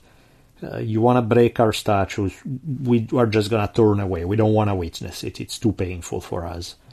So the Spaniards went ahead, destroyed the statue of the Totonac gods, and all the population just started crying. In the words of Bernal Diaz, when the chiefs and the people saw their idols broken and lying on the ground, they set up a miserable howl, covered their faces, and begged forgiveness of the idols that they were unable to protect them. The Spaniards now continue on the same track, and they put an image of the Virgin Mary inside the temple, and they also place a cross there. They get a few of the Totonac priests to cut their hair, and they briefly instruct them of how to take care of the images of the Virgin Mary and the cross, which in itself is kind of weird, because think about it, the Totonac priests, they were not baptized. Until the day before, they had been celebrating human sacrifices, and now they were in charge of taking care of the Virgin in the temple. Rather bizarre. From the Totonac standpoint, they didn't mind adding on 1 or 2 or 3 more gods to their pantheon, but they wanted to kind of incorporate somebody like the Virgin Mary with their gods. The natives, in this case, and in many cases to follow, were okay with the idea of adding Christian images to their altars. What they were not okay with was the idea of getting rid of their own gods altogether. In their mind, there was always room for one more deity, and they could not understand the Spanish insistence that you had to follow one, and in order to follow, to add the god that the Spaniards worship, you had to get rid of all their previous ones. The notion that there was room only for one just made no sense to them. Their approach was kind of like, we get your lady who pops out babies without having sex, and she's fine with us.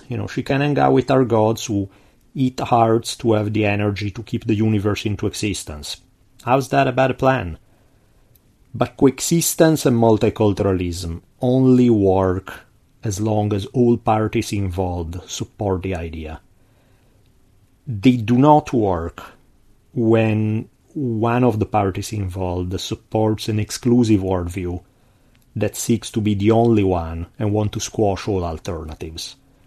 You can have as many different ideas as you want, but they all have to agree on at least one thing, that it's okay to have different ideas.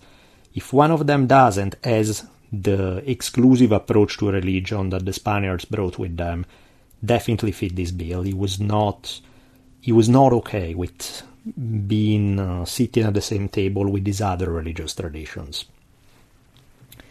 In any case, now that the religious squabble was over, a couple of things happened. One is that about 60 more Spaniards arrived by ship to join. They had heard about Cortés and decided they want to join. They bring some bad news, that Velázquez, the governor of Cuba in the meantime, had received the license to explore this territory, to explore Yucatan and make territorial claims for himself. So Cortés realizes that the legal situation is a bit tense. So he grabbed a couple of his guys, specifically Alonso Hernández Puerto Carrero, and was Malincin's first, wasn't a husband really, was just the the man that Malinzin had been handed to at first. And another one, Francisco de Monteo. Cortés sent these two guys to go back to Spain to try to have a meeting with the king. In order to make sure that the meeting would go well, he gave them a bunch of gold.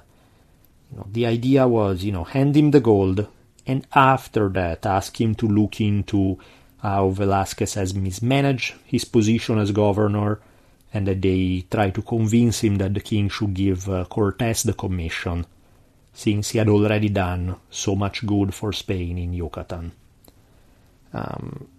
He also sent 4 or 5 natives who had been saved from being sacrificial victims, kind of as curiosities for the king.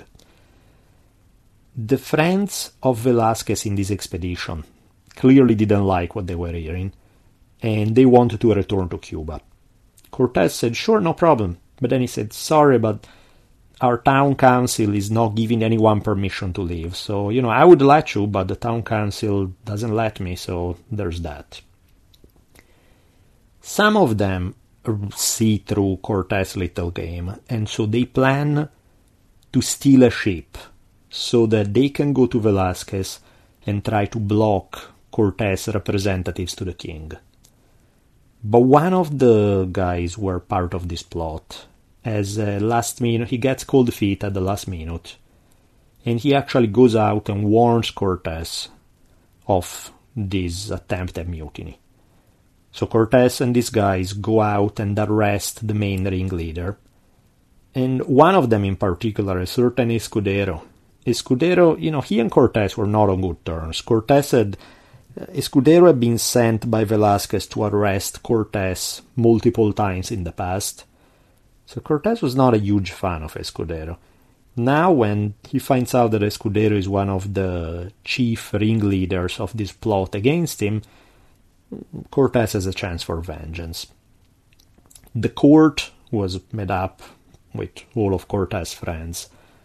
Order Escudero and a certain Juan Cermeno to be hanged, order a few other members to be lashed, and Pilot was going to join into this plot to have part of his foot cut off. So those two are hanged, and the others are punished in various ways. Now, many of them, the ones who are spared, actually they are so thankful after they got scared that they would have their head chopped off or they would be hanged, that they actually became some of Cortés' biggest supporters in the months to come, rather. In one of those symbolic gestures that scream climactic scene in a movie, Cortés ordered most of his ships, not all of them, but most of them, to be sailed onto the sand, and basically make them not usable to return to Cuba anymore, in order to create a succeed or die vibe and squash any talk of returning to Cuba. He then gave his conquer the land or die speech, where basically he would say, look, we are here in the service of God, and we have really just 2 options at this point. There's no turning back. In the words of Bernal Diaz, he says, he added that we could look for no help or assistance except from God. For now we had no ships in which to return to Cuba. Therefore we must rely on our own good swords and stout hearts. The legend about this episode is that Cortés had burned the ships, which is visually super cool, it's just not true. There was no fire involved, but it's still, the concept is the same. He made the ships not usable for oceanic travel. He justifies his action to the king in a letter by saying, thinking that if I left the ships there, they would make off with them and leave me practically alone, which would have prevented the great service which has been done to God and to your majesty in this land, I found the means, under the pretense that the ships were no longer navigable, to pile them up on the shore. Cortés at this point announced that they were ready to march toward the Mexica capital, toward Tenochtitlan. He offered 1 ship to anyone who was wimp enough to return to Cuba rather than go for the expedition. And at this point nobody took him on it. They all agreed to follow him. So Cortés left his friend Juan de Escalante with about 150 men. He left him as governor of Veracruz, this town that they had settled, and then everybody else is going to begin the march toward Tenochtitlan. There's roughly about little over 300 Spaniards and over 1,000 between natives who had come from Cuba with the Spaniards, enslaved natives who had come from Cuba, and some of the Totonacs who decided to join them. Tenochtitlan was about 250 miles away. Moctezuma received the news that the Spaniards are on the move, and he does what he always does. He gets really depressed. Now, before he could head to Tenochtitlan, after he had just taken a few steps toward that direction, Cortés had to turn around because he had heard news that there were some men who had been sent by the governor of Jamaica who were arriving close to Veracruz. So Cortés made his return to the coast, managed to capture a few of those men and recruit them, while the others decided to turn back and return to Jamaica. So Cortés, now back on the march, rejoined his army on a really tough road through the mountains. It was so cold, the temperature was really warm in the lowlands among the Maya, but when you start going up the mountains, a whole lot of the enslaved Cuban Indians died of cold. They stopped along the way in a town that belonged to a people subject to the Mexica. And, they were received well there, but the Spaniards were... It's kind of weird to be received well in a town where, they seem to be polite and stuff, but as you walk around you see these racks in front of the temple filled with human skulls. Cortés asked the leader of the town if he was a subject to Montezuma. And the chief seemed puzzled at the question. He said, "I thought everyone in the world is a vassal of Moctezuma. What are you talking about?" Cortés told him, "Yeah, not quite. You should actually stop making human sacrifices, and soon enough Moctezuma is going to be a subject to the King of Spain." He also asked for some gold, which is, you never go wrong asking for some gold. However, the chief refused because, he said, "I can't give you anything unless I receive a direct order from Moctezuma." He figured, again, he figures out Cortés' taste rather quickly, and to pacify him for not having given him any gold, he hands him some women. So what ended up happening at this point is that the Cortés sent a few of the allied Indians toward the town of Tlaxcala as messengers who should carry this message to ask the Tlaxcalans to unite with him against the Mexica. Tlaxcala, if you recall I discussed them in the prologue to the whole series, the one that's up for sale at historyonfirepodcast.com. I discussed them a little bit earlier and in episode 1. Tlaxcala was the one city in the region that was not subject to the Mexica. They were not the only one, but they were the main rivals to the Mexica, and they were fiercely protective of their independence. So Cortés reaches out to them, figuring, okay, you guys don't like the Mexica, we don't like the Mexica, we have something in common here. But after a few days, there's no sign of the messengers that Cortés has sent. So Cortés decided, okay, I need to go find out for myself. I don't know what happened, so let's go see. In Tlaxcala, the total population is estimated to have been somewhere in the 150 to 100,000, something like that. It was independent, but was part of a federation of small towns, of which Tlaxcala was the biggest one. And they were quite proud of their heritage to have been the main holdouts against the more numerous Mexica. Moctezuma at some point said that he could conquer Tlaxcala any time. He just let them stay in this semi-free status to keep the Mexica trained for war, so that they could have, training wars give the training grounds for their warriors. Now, maybe that's how the relationship was years before, but by 1519, the Mexica just couldn't conquer the Tlaxcalans. That's where it was. So in the meantime, in Tlaxcala, all the nobles got together into an assembly to decide how to respond to the Spaniards. A few of them wanted to join the Spaniards, wanted to accept their offer and join with them against the Mexica. A few others, including one of the key characters in the following events, a man by the name of Xicotencatl, sometimes referred to as Xiconteca. That's assuming that I'm pronouncing it right, which is a complete guess, but in any case, he was against it. He did not want to join with the Spaniards. Overall, the Tlaxcalans were a little scared by the fact that they saw many members of nations, such as the Totonacs, were paying tribute to the Mexica, marching along with the Spaniards. So they got a little suspicious and thought, this is a trap, maybe we need to prepare to fight, because these guys are not to be trusted. So they decided to send out an army of a group from a related people, the Otomis. The Otomis they are not technically Tlaxcalans, but they are an allied population. And they figure, you guys can attack the Spaniards first. And, if you win, great. And if you don't, we can always blame it on the Otomis later and try to not take the blame ourselves. So let's send them out first and see what happens.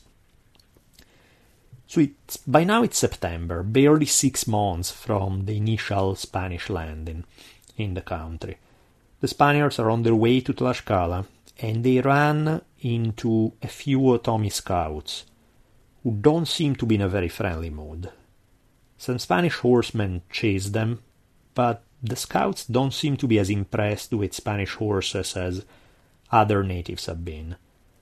They actually managed to turn around and kill 2 of the horsemen with obsidian swords. This small group of possibly 30 Otomi scouts who had drawn the horsemen into this chase now revealed that they basically led them into an ambush, that close by there were some 3,000 more warriors ready to attack. So on this day they do have a fight. It's not the biggest fight ever, it's not a huge battle. The Spaniards are a bit taken aback to have to find themselves in a battle with a population that they thought would be friendly. They ran into Tlaxcalan warriors painted for war, they hear all the war cries, and that got the Spaniards a bit nervous.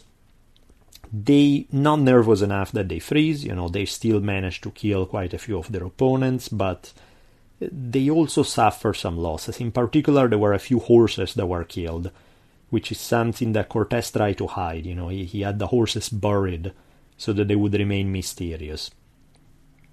In the words of Bernal Diaz, "We slept near a stream, and we dressed our wounds with the fat of a stout Indian, whom we had killed and cut open, for we had no oil." That same story about using the fat of dead natives to cauterize some wounds that we mentioned earlier. The native side had some tactical problems, because one of the things they did is that really only the front ranks fought. So their bigger numbers really didn't always help, because you would have a lot of people in the back, but the number of people actually engaging the Spaniards at any one time was never that high. So that was probably not a good idea, but that's how they were used to fighting. Their obsidian weapons were not bad at all. Obsidian was super sharp. One blow to the head of a Spaniard could just clean that head right off. However, the problem with obsidian is that unless it hit the intended target, and if instead it made contact with Spanish armor or swords, it would shatter. So that's clearly not very good. Cortés is livid.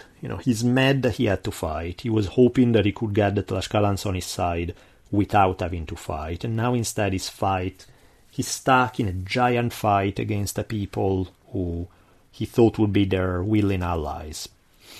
He ran into a couple of the messengers he had sent, and they rejoined the Spanish lines, saying that the Tlaxcalans had captured them, and they had planned to sacrifice them, but they had managed to escape. They also told them that the ones that they just fought were Otomi, not the Tlaxcalans proper, but Cortés is not in a good mood now. He is really upset. So that same night, he goes out with his men and they attack some 5 or 6 small villages, about 100 people each.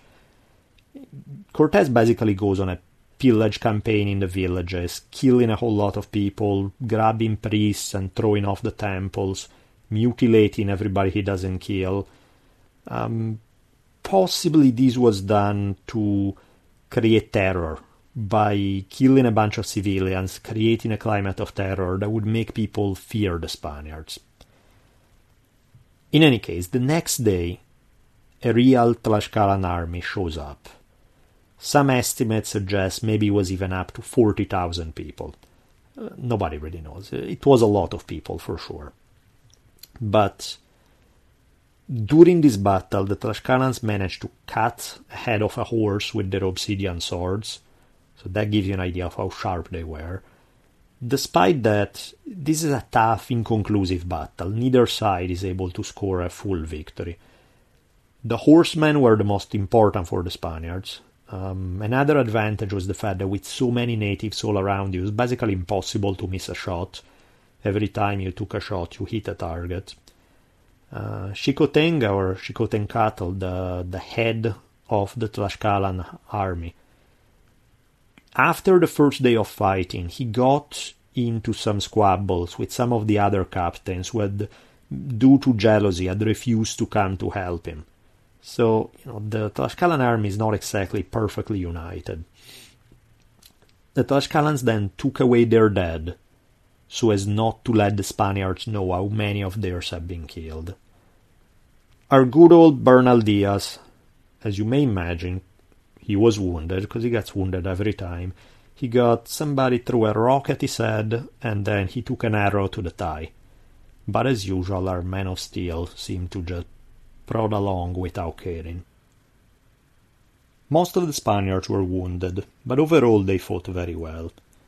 It was, however, getting really cold in that part of the country, and the Spaniards were not really dressed for the occasion, so they were suffering quite a bit from the chill at night. So maybe just to keep warm, well, not just for that, but yet another reason, Cortés decided to go again in more pillaging expedition through the countryside, attacking every one of the small, poorly defended villages.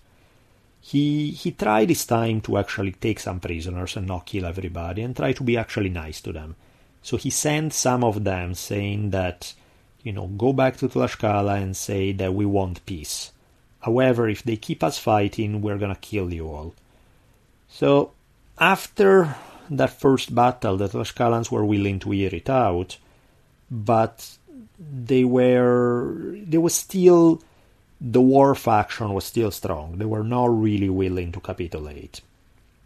The next day, which was September 5th, 1519, in the words of Bernal Diaz, we were 400, of whom many were sick and wounded, and we stood in the middle of a plain 6 miles long, and perhaps as broad, swarming with Indian warriors.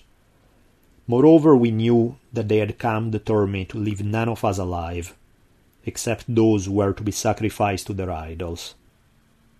So in light of that, you can imagine how nervous most of the Spaniards were when you are in this valley where pretty much there are thousands of people who either want to kill you outright or capture you alive just so that they can later sacrifice you and take out your heart.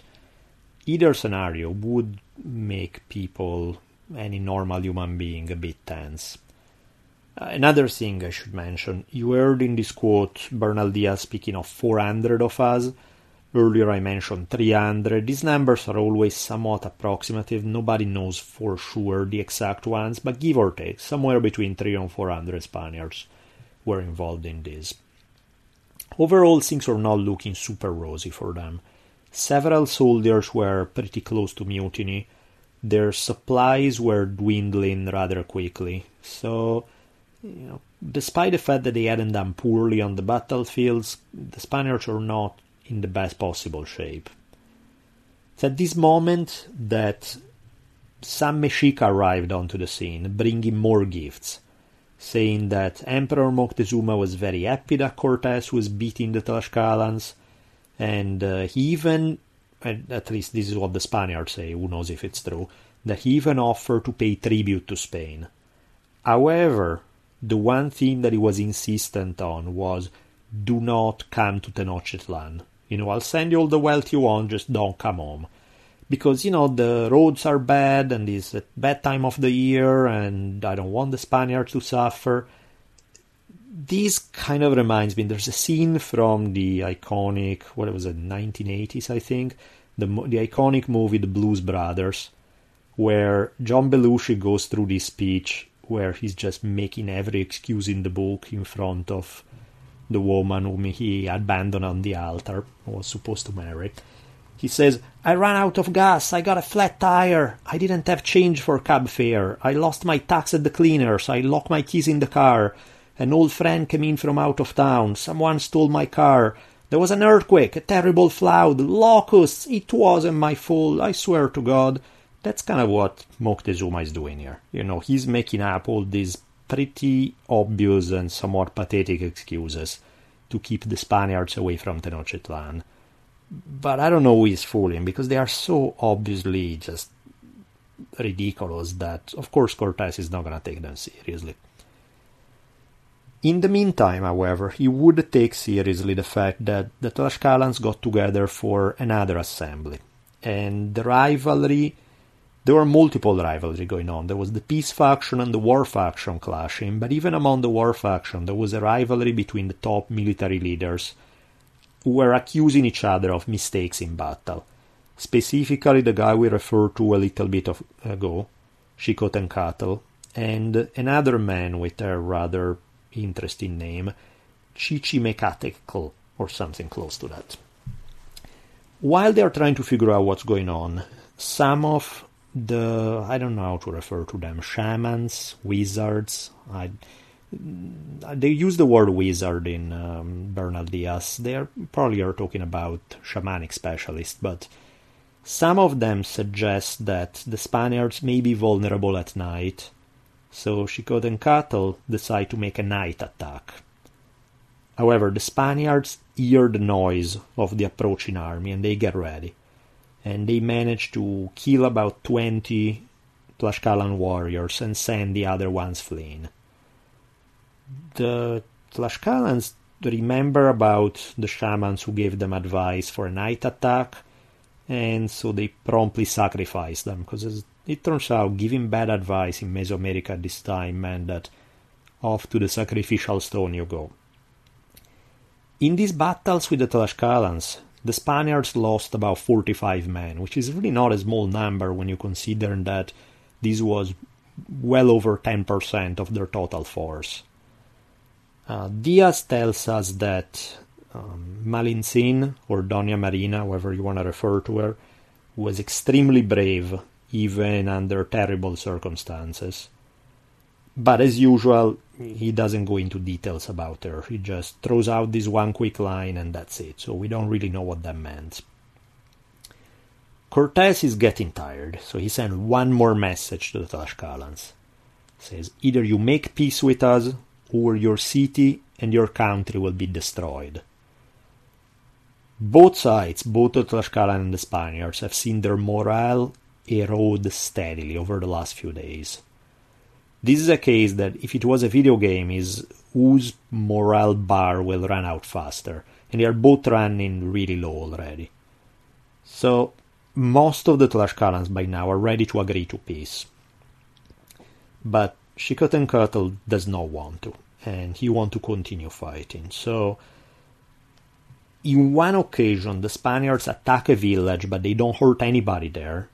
So these guys are let to go free to spread the news that the Spaniards are good people. That the Spaniards were trying to send both messages. Some villages they would wipe everybody out to send the message that the Spaniards were tough and not to be taken lightly.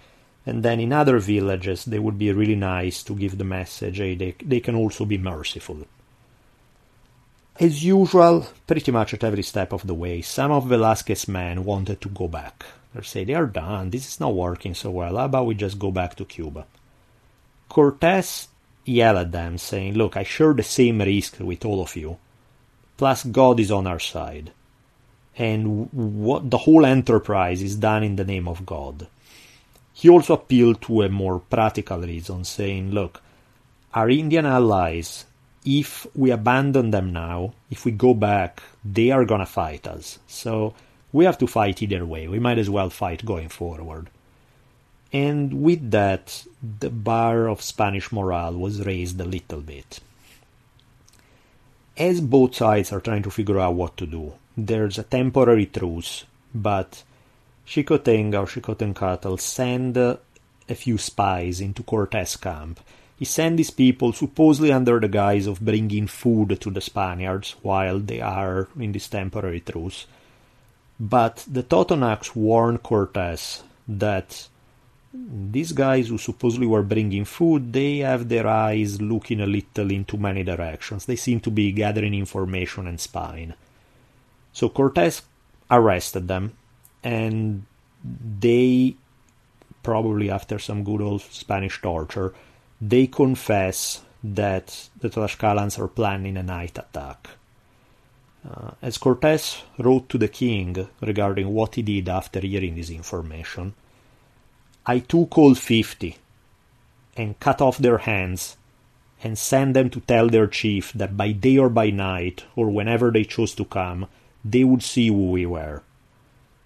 So here you go. Cortés cut off the hands of some spies, ears and noses of others, tied them around their necks, and then send them back to Tlaxcala with the message that, it's unworthy of brave soldiers to stoop to such little tricks. If you want to do battle, we're ready for you day or night. Xicotenga takes up Cortés' challenge, but during a night battle, the Spaniards are able to beat down the Tlaxcalan army. In the following days, just to reinforce the message, Cortés keep going up and down the country, destroying more villages. And by now, the fact that they are not able to crush the Spaniards make most of the Tlaxcalans decide that it's not worth it, that they should sue for peace. So the message that they give them is, sorry about that, but we honestly believe that you are with Moctezuma, that this was a trap. We understand now that you're not, so maybe we can be friends after all. In writing a letter to the king, Cortés wrote down the following words. He said, "They would rather be your highness vassals than see their houses destroyed and their wives and children killed." Now, call me crazy, but that's the same choice I would make. Do you want to be the King of Spain vassal, or do you want to have everyone you love killed and your house destroyed? I think being the King of Spain vassal is not so bad after all. Xicotenga went to Cortés to basically give him a speech saying, look, we fought you because we love freedom, but you have made your case, so we'll be on your side now. Cortés turns around and says, look, I wanted to be friends all along, and I was kind of mad that you guys started fighting me for no reason. I wanted to get an alliance going without having to fight. Instead, this idea that we had to have all these brutal battles weakening us before we even reach the Mexica doesn't make me too happy. But, okay, what's done, it's done. Let's make peace now. I'll pardon you and be done with it. The idea that the Tlaxcalans and the Spaniards would now join forces made perfect sense. The Tlaxcalans, after all, had been in a long war with the Mexica, and they began to see in the Spaniards their one chance to win. And yet, I can't but wonder about the guys who just had the Spaniards chop their arms off. How do you just get over it from one day to the next? The same people who a day earlier had held you down while you are screaming and cut off one of your limbs are the people that now you're supposed to fraternize with? I wish we had some of their words telling us what was going through their heads. But since we don't, I'll be left wondering. In the meantime, if things were a bit concerning for the Mexica at the beginning of this episode, they have definitely turned much worse by the end. Just a few days earlier, it had looked like Tlaxcalans and Spaniards may wipe each other out and do the job for the Mexica.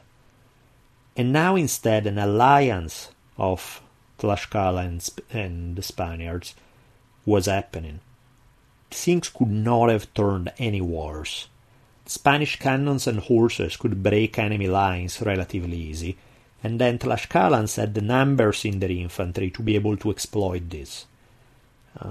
Now that they had stopped killing each other, Tlaxcalans and Spaniards had their eyes set on Tenochtitlan. But no one had any illusions that the future would be easy. Awaiting them was the greatest empire in all of Central and North America. An empire that had been built not on diplomatic finesse, not on their reputation for high culture, but on one thing and one thing only, and that was the Mexica's brutal effectiveness in warfare. So the Mexica would now prepare for whatever the Tlaxcalans and the Spaniards could dish out. And the encounter of these forces, the Mexica on one side and Tlaxcalans and Spaniards on the other, is about to take place on the next episode of History on Fire.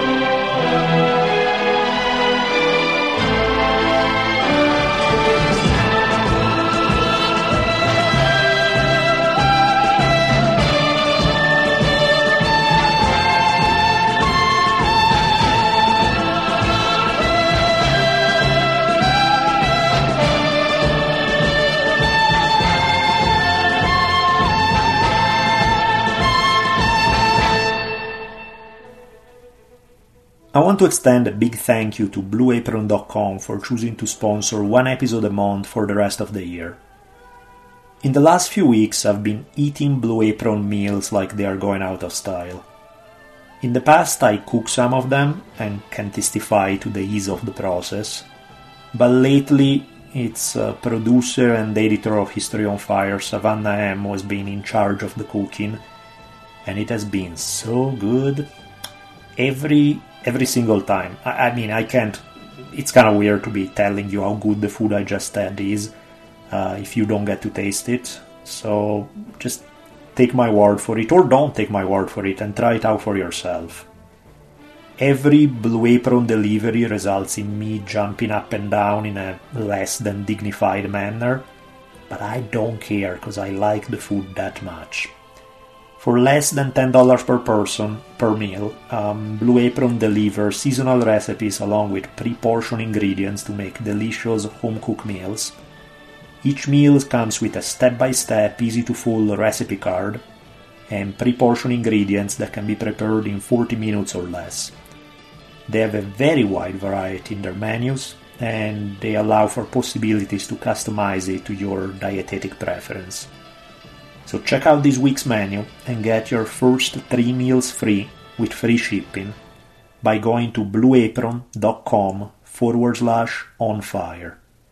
You'll love how good it feels and tastes to create incredible home-cooked meals with Blue Apron, so don't wait. That's blueapron.com/onfire. Thank you to Geek Nation Tours. This time they will be traveling this October to feudal Japan and the battlefields of Sekigahara. Join them as they watch Kendo, Kyudo, Iaido and sword-making demonstration at the Seki Cutlery Festival. They'll visit a whole bunch of castles, Matsumoto, Ogaki, Nakahama, Nijo Castle, even the Imeji Castle, which is the most famous in all of Japan. They will hike the Magome Tsumago Trail, which is the very trail that samurai used in ancient Japan. They will also visit the Ryonji, the famous stone garden. They will see natural wonders like the Hirayu waterfall and Kamikochi Valley, and even bathe in private and public onsen. The biggest draw of the tour, however, is a visit to the Sekigahara Reenactment Festival, where you will see samurai walking the streets in full armor and battling in commemoration of the battle from the 1600s. Actually, not even the 1600s, the very year 1600.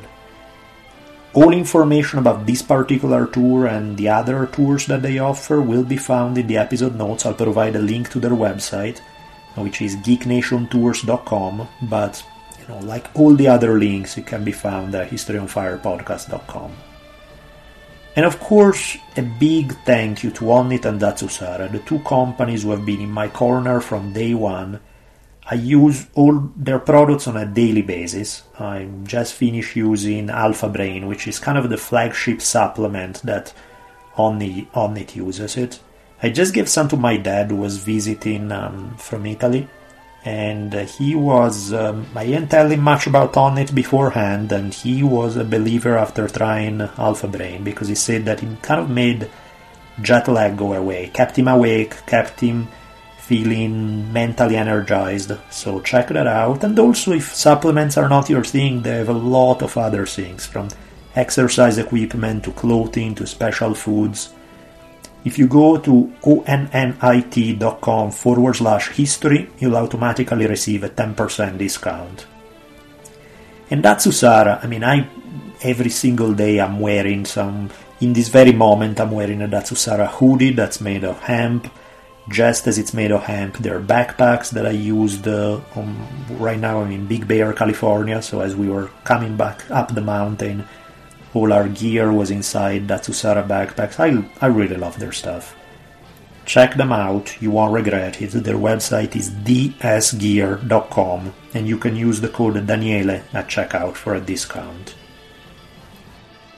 As I mentioned in the beginning, big shout out to alphadynamicshealth.com for sponsoring Savannah's MMA career. They produce medicinal mushrooms that they are a big part in Chinese medicine. They are also used as kind of tonic herbs. They are used as kind of energy booster, overall because of their health-inducing properties. Check them out, see what you think at alphadynamicshealth.com. I really appreciate what they have done. They offer a 100% money-back guarantee in case you guys don't like their stuff, so just give it a quick check out to our website and see what you think. Also, as usual, I want to thank everybody who uses the History on Fire Amazon link. It's much appreciated. I'm going to use this Amazon moment to give you a quick overview of some of the key sources that I've used for this series. This is not clearly all-inclusive by any stretch of the imagination, but these were some of the main texts that I've used. So in case you decide you want to read more, and you want to buy some of these, it would be great if you use our Amazon link, or for that matter if you use it for anything else as well. But here go the books. We have Conquest by Hugh Thomas, Conquistador, Hernán Cortés, King Moctezuma and the Last Stand of the Aztecs, I forget the author, Mexico and the Spanish Conquest by Ross Hessig, Malintzin Choices by Camilla Townsend, the primary source that we keep going back to over and over again, The Conquest of New Spain by Bernal Diaz del Castillo. There's a Penguin edition that's really good. The Seven Myths of the Spanish Conquest by Matthew Restal. We have Cortés's The Letters from Mexico as primary sources that are really good. There's a book called The Dogs of the Conquest that I've referred to during this episode. Also in terms of primary sources now from the native side, there's a classic one, it's called The Broken Spears. There's also an anthology that uses some of the material from The Broken Spears, but also from other ones as well, called Victors and Vanquished. And there's a lot more. This is just some of the first one that come to mind that I've used to research for this series. But yes, all of you use the Amazon link. I thank you very, very much. Having said all that, I see you again. Well, see you is probably not the right word, but you know what I mean. We will connect again in a month when episode 3 of this 4-part series will be released. Thank you very much for listening.